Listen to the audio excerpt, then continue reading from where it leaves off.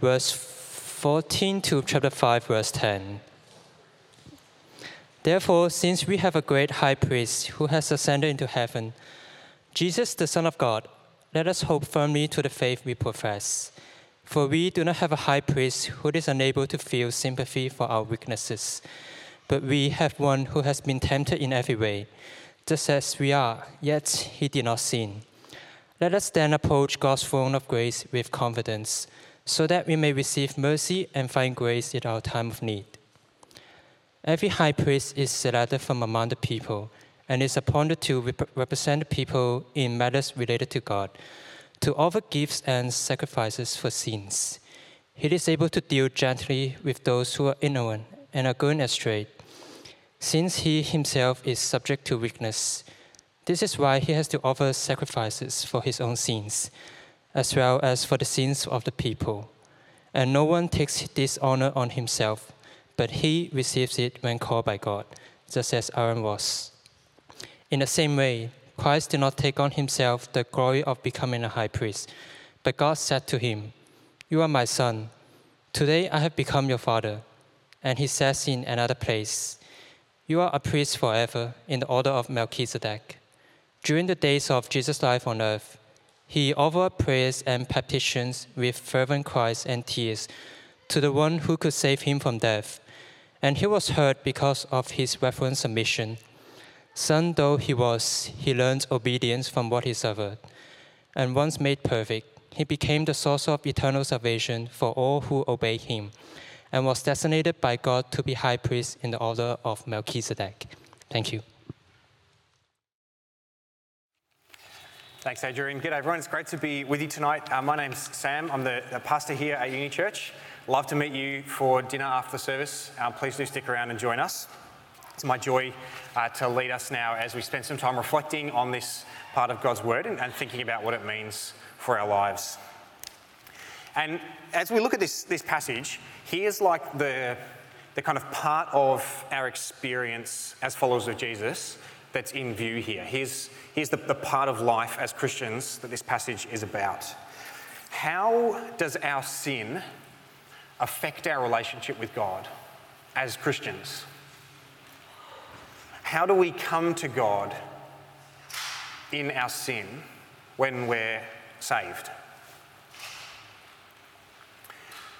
We kind of know the experience of this question, what it feels like, right? How do you think about yourself and about God when you've stuffed up?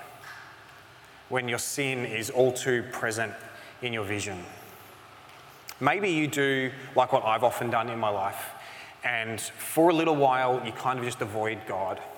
You don't really come to him in prayer, might not spend time in his word. You kind of wait until that sin that's so in your vision is kind of feels distant enough or far enough in the rearview mirror that you can approach God again and feel like it's okay. We just don't need to talk about what happened.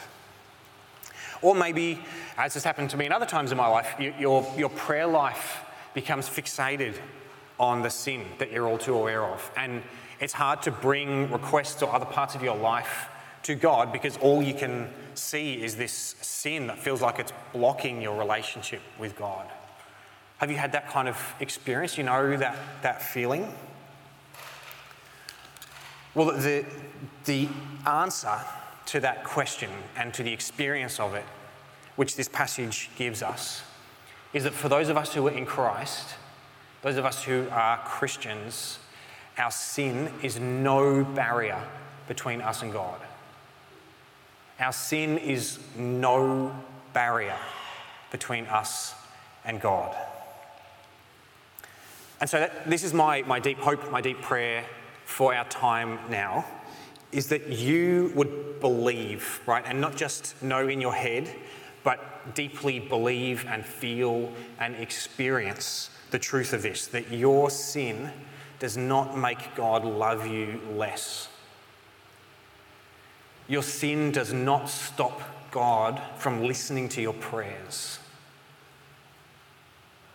Your sin does not leave God disappointed in you. The author of Hebrews puts this point in verse 16. If you've got your new sheet, have a look with me at verse 16, or if you've got a Bible there. He says, "Let us then approach God's throne of grace." How?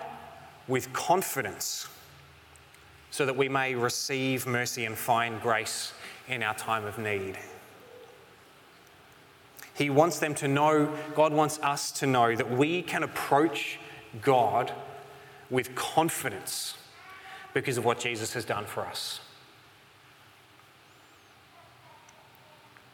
One author says that this passage, these few verses here from 14 to 16, more than any other in the Bible, is the heartbeat of Christ. There are many amazing insights from throughout Scripture into the nature of God and into Jesus, but this passage points right into the heart of Jesus. And we're going to dig into three kind of key truths from verses 14 to 16 as we explore it. We'll mostly focus on those three verses up the top.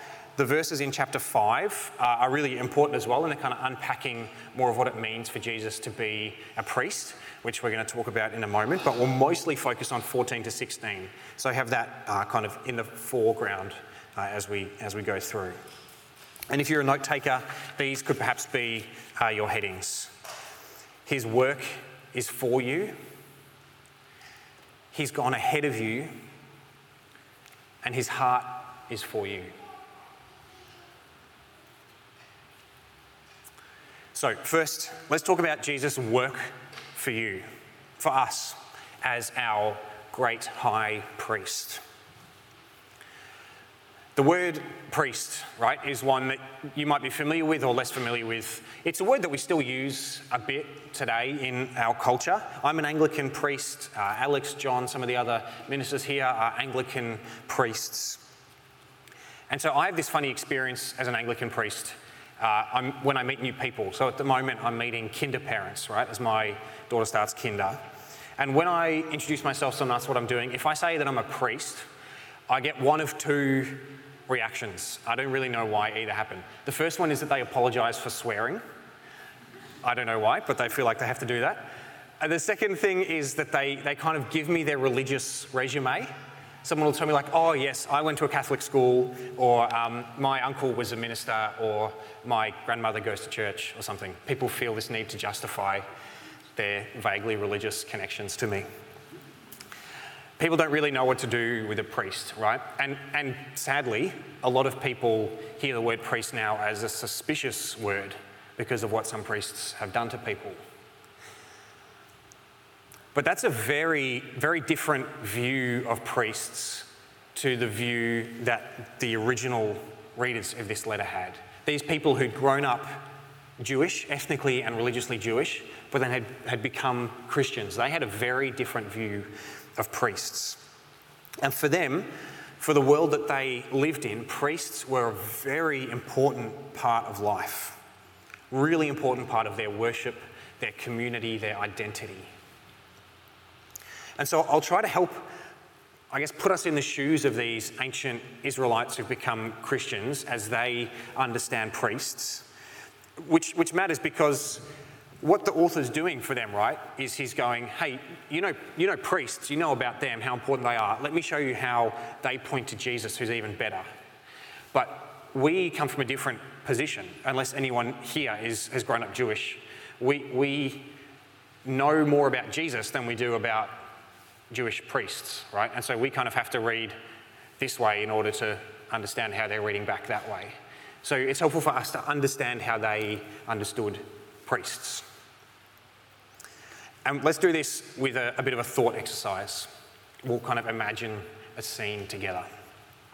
Imagine we are faithful, God-fearing ancient Israelites, people of the Jewish religion.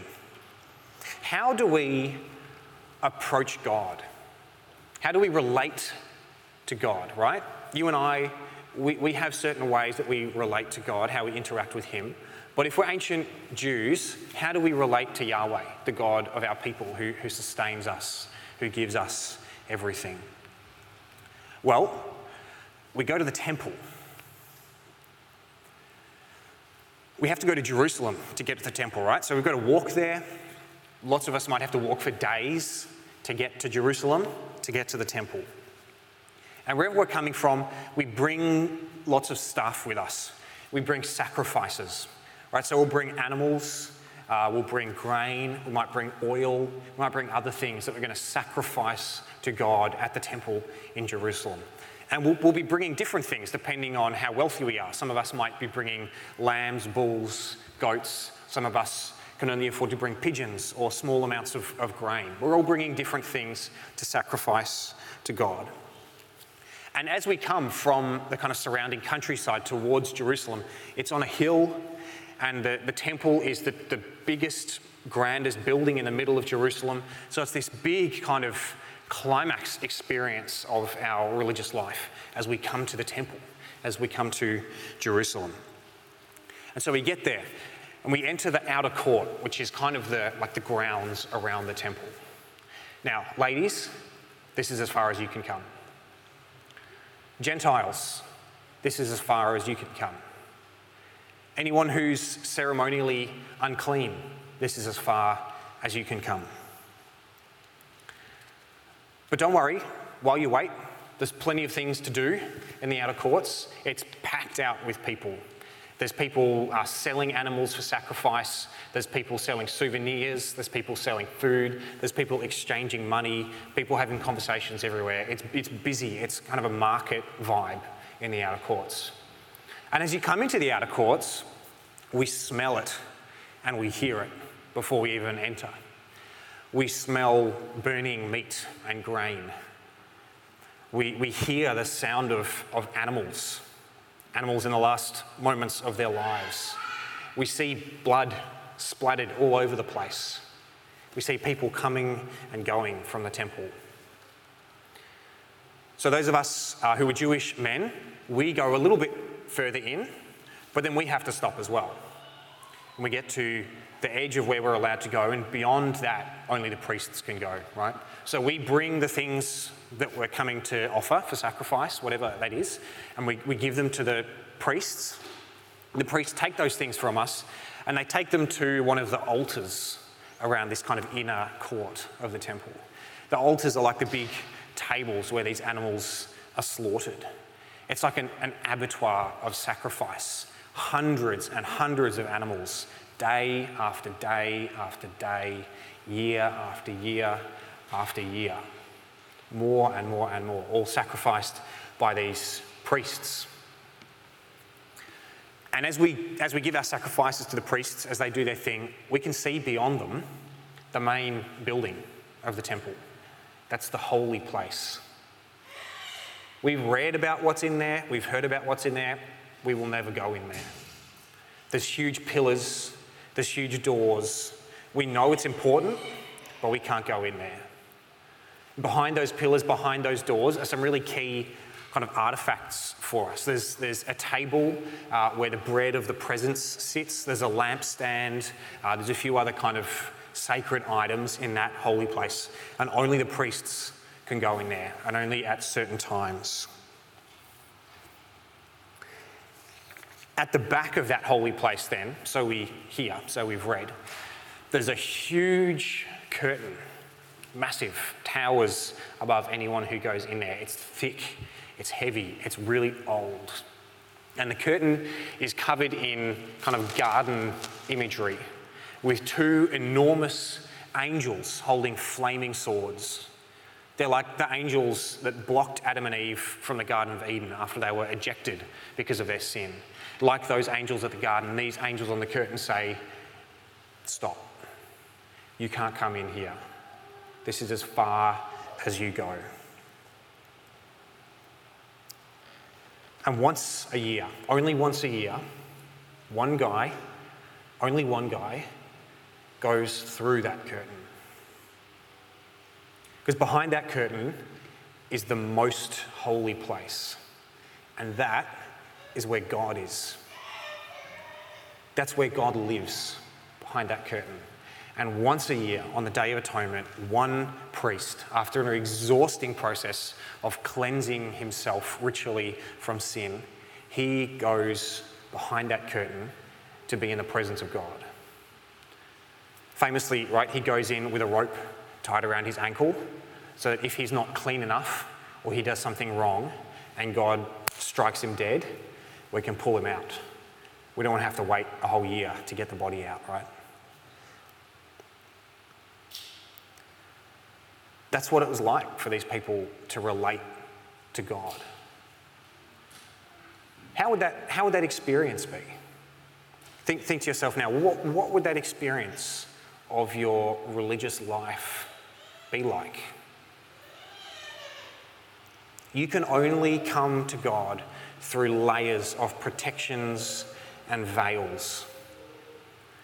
Not protection for God, protection for you. Because if you get close to him, you'll die. That's what it looks like to relate to Yahweh as an ancient Israelite.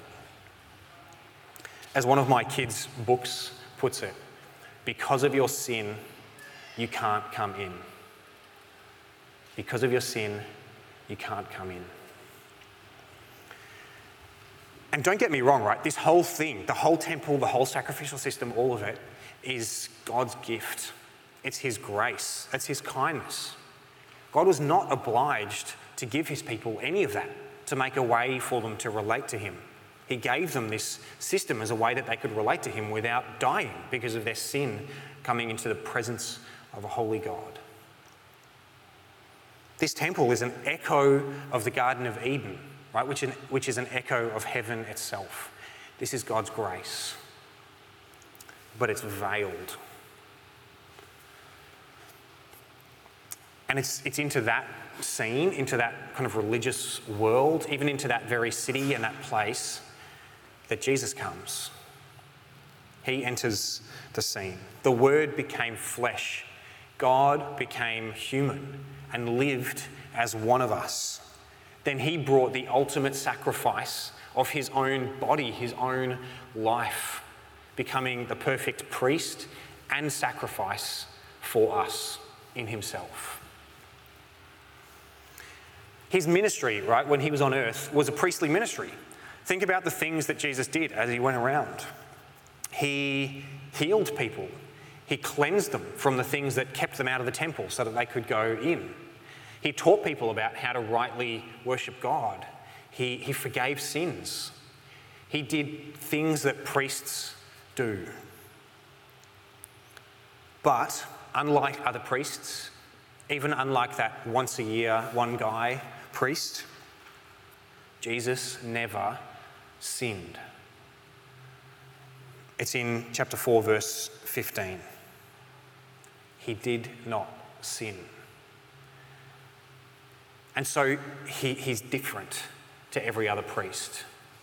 And he's uniquely suitable to be our great high priest. He's uniquely suitable to be our great high priest because he's truly one of us, and yet he's without sin. Those two truths are the anchors for this. All right, look really closely with me there at verse 15.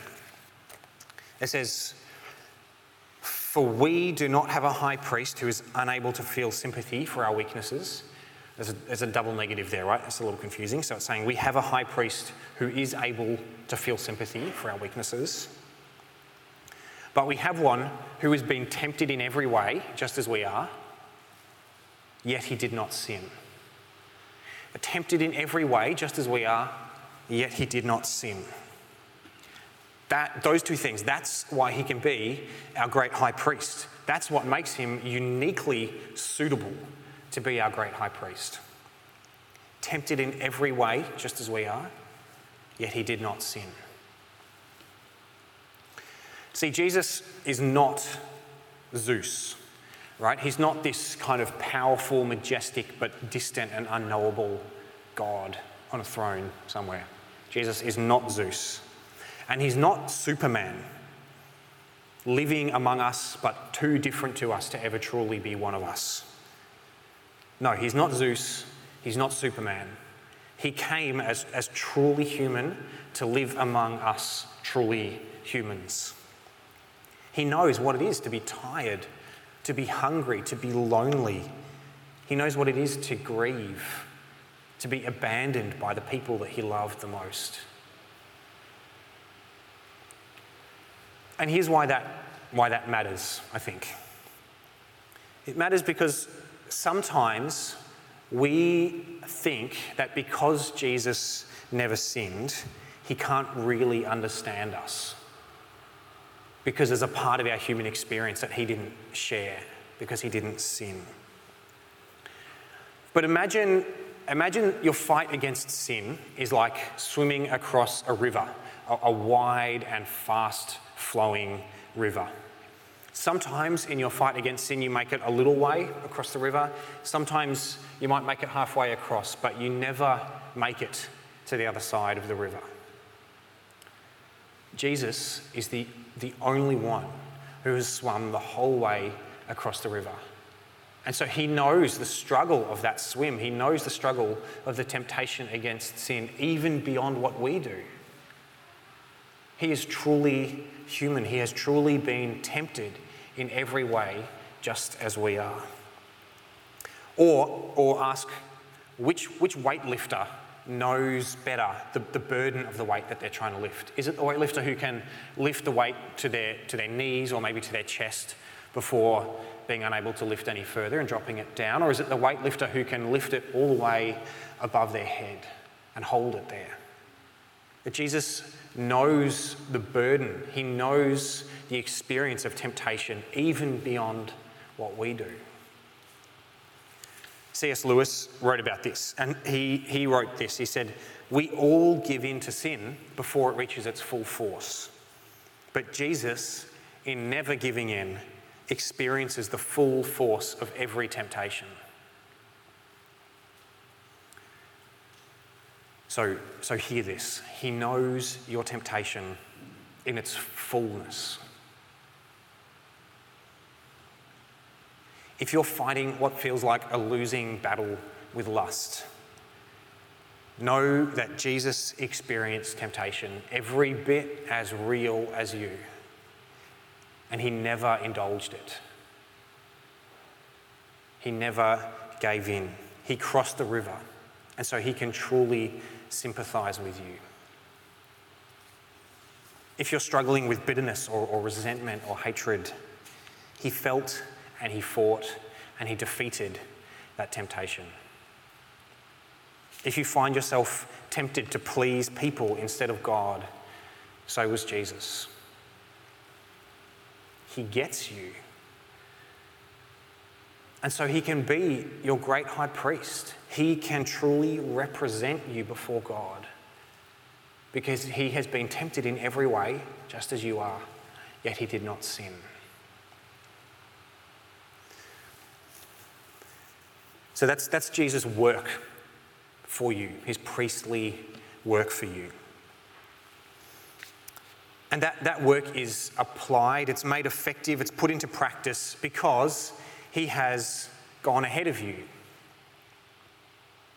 Have a look at verse 14 with me in your booklet or your Bible. It says, "Therefore, since we have a great high priest," so that's what we've just been exploring, right? What it means for him to be a great high priest, "who has ascended into heaven." He has ascended into heaven. Right, so remember the temple where those Jews came to worship, that's an echo of heaven, the place where God is, where he meets and dwells with his people. And Jesus, as our great high priest, he has gone from the outer courts through the holy place into the most holy place, into the very presence of God ahead of us to lead us in. He comes into the outer courts, he takes our hand, he leads us through. No more barriers, nothing more blocking us from God. Takes us into the most holy place, into heaven, into the throne room of God. He takes us in to the King of Kings and the Lord of Lords. And he says, "Father, this is Sam, he's with me, he's with us.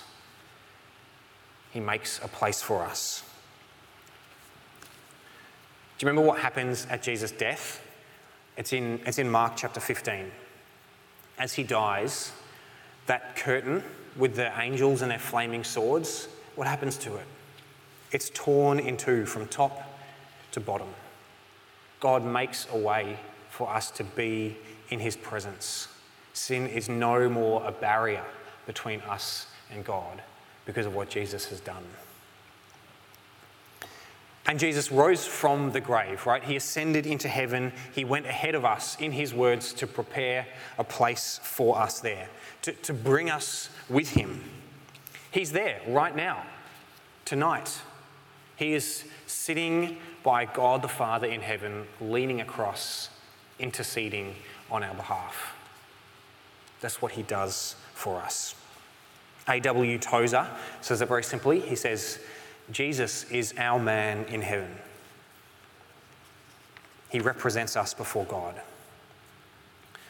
And this is why we don't need a human priest or anyone else to give us access to God and convince God to hear our prayers.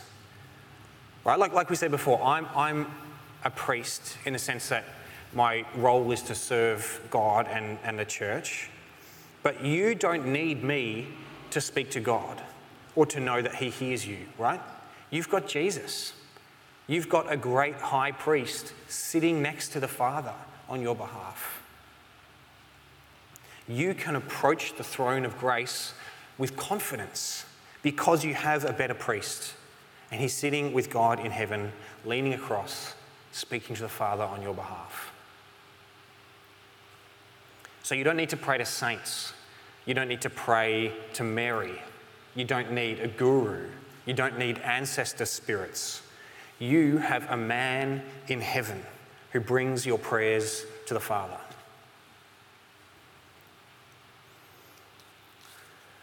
One Puritan author called William Bridge, he wrote that it's like a child going out to the field to pick a bunch of flowers for their father, but they mix in weeds and thistles with their flowers. But the child brings the bouquet to their mother, and she gently picks out the weeds and the thistles. She arranges the flowers, ties a ribbon around it, and hands it back to the child to present to their father. That's what Jesus does for our prayers. He takes your fumbling, messy, sometimes selfish, sometimes defeated prayers, and he brings them beautifully to the Father, who delights to hear them and answer them.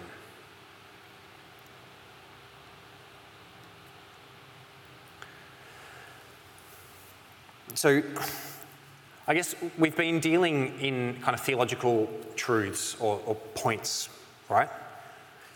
But how should these things that are true, these points, how should they land for us? What should they do in our hearts? Why do they matter to us?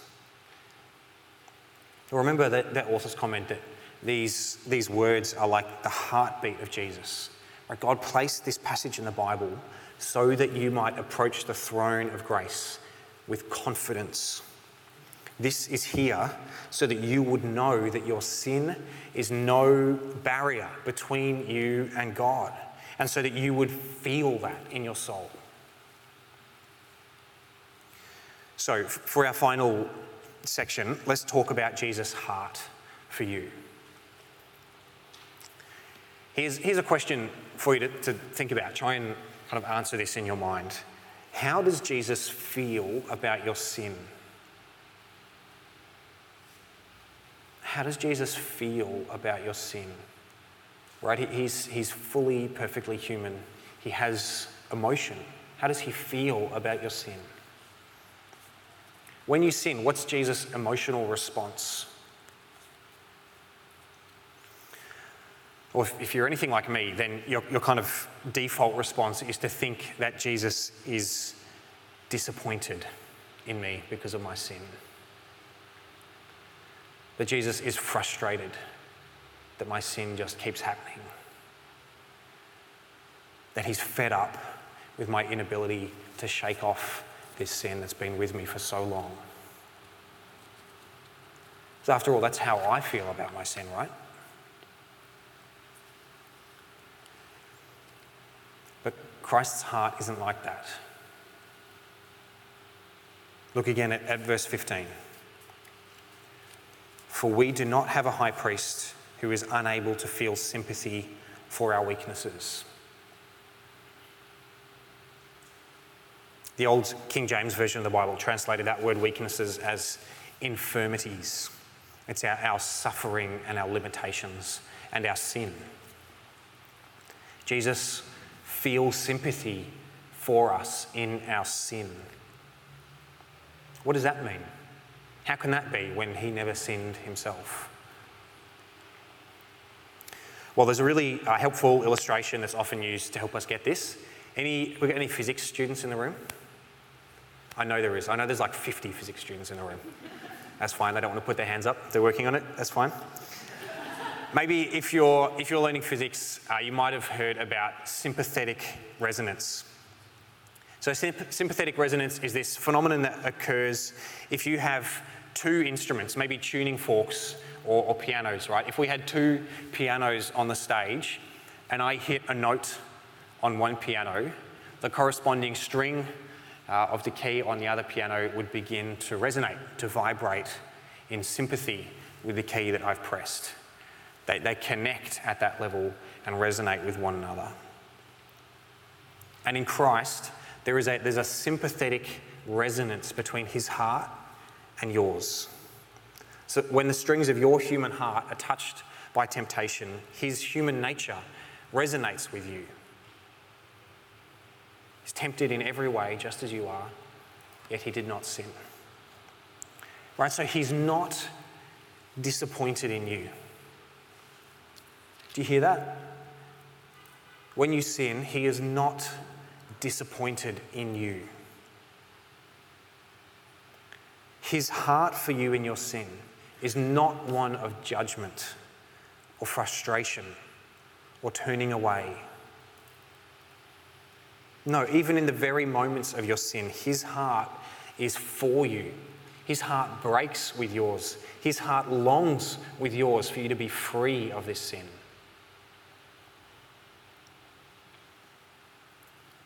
And we see this in Jesus' life on earth, right? What's he like when he's walking around as a man in the Gospels? He never condemns the sinners. No, he meets them with compassion, with grace, with forgiveness, with restoration. That was his heart then, and it's the same heart now.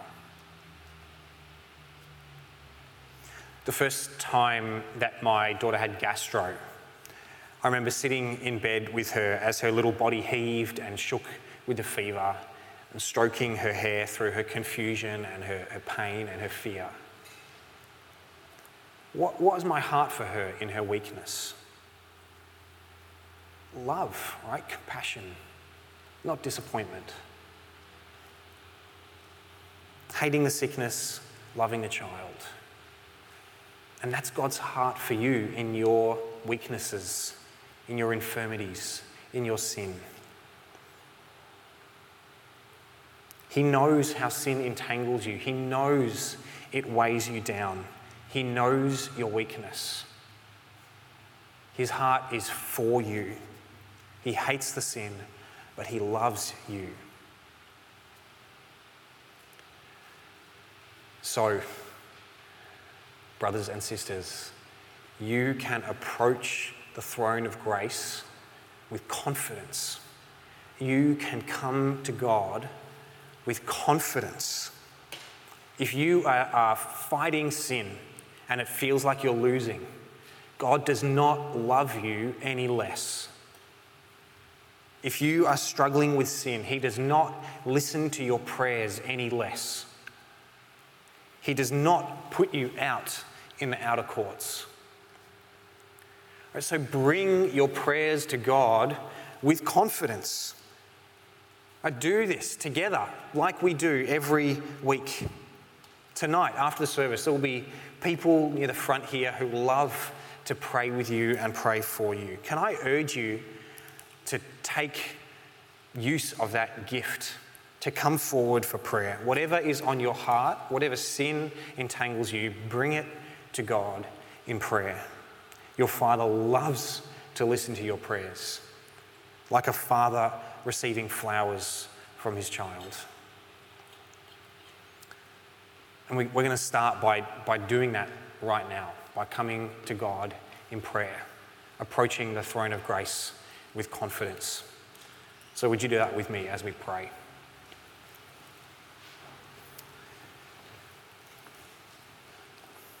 Jesus, we thank you that you are our great high priest. Thank you that you are truly one of us. You truly understand us, and that it's your joy and delight to bring us to God. Thank you that our sin is no more barrier between us and God because we are in you. Help us to know that and feel that and live that today and every day. And we pray it in Jesus' name. Amen.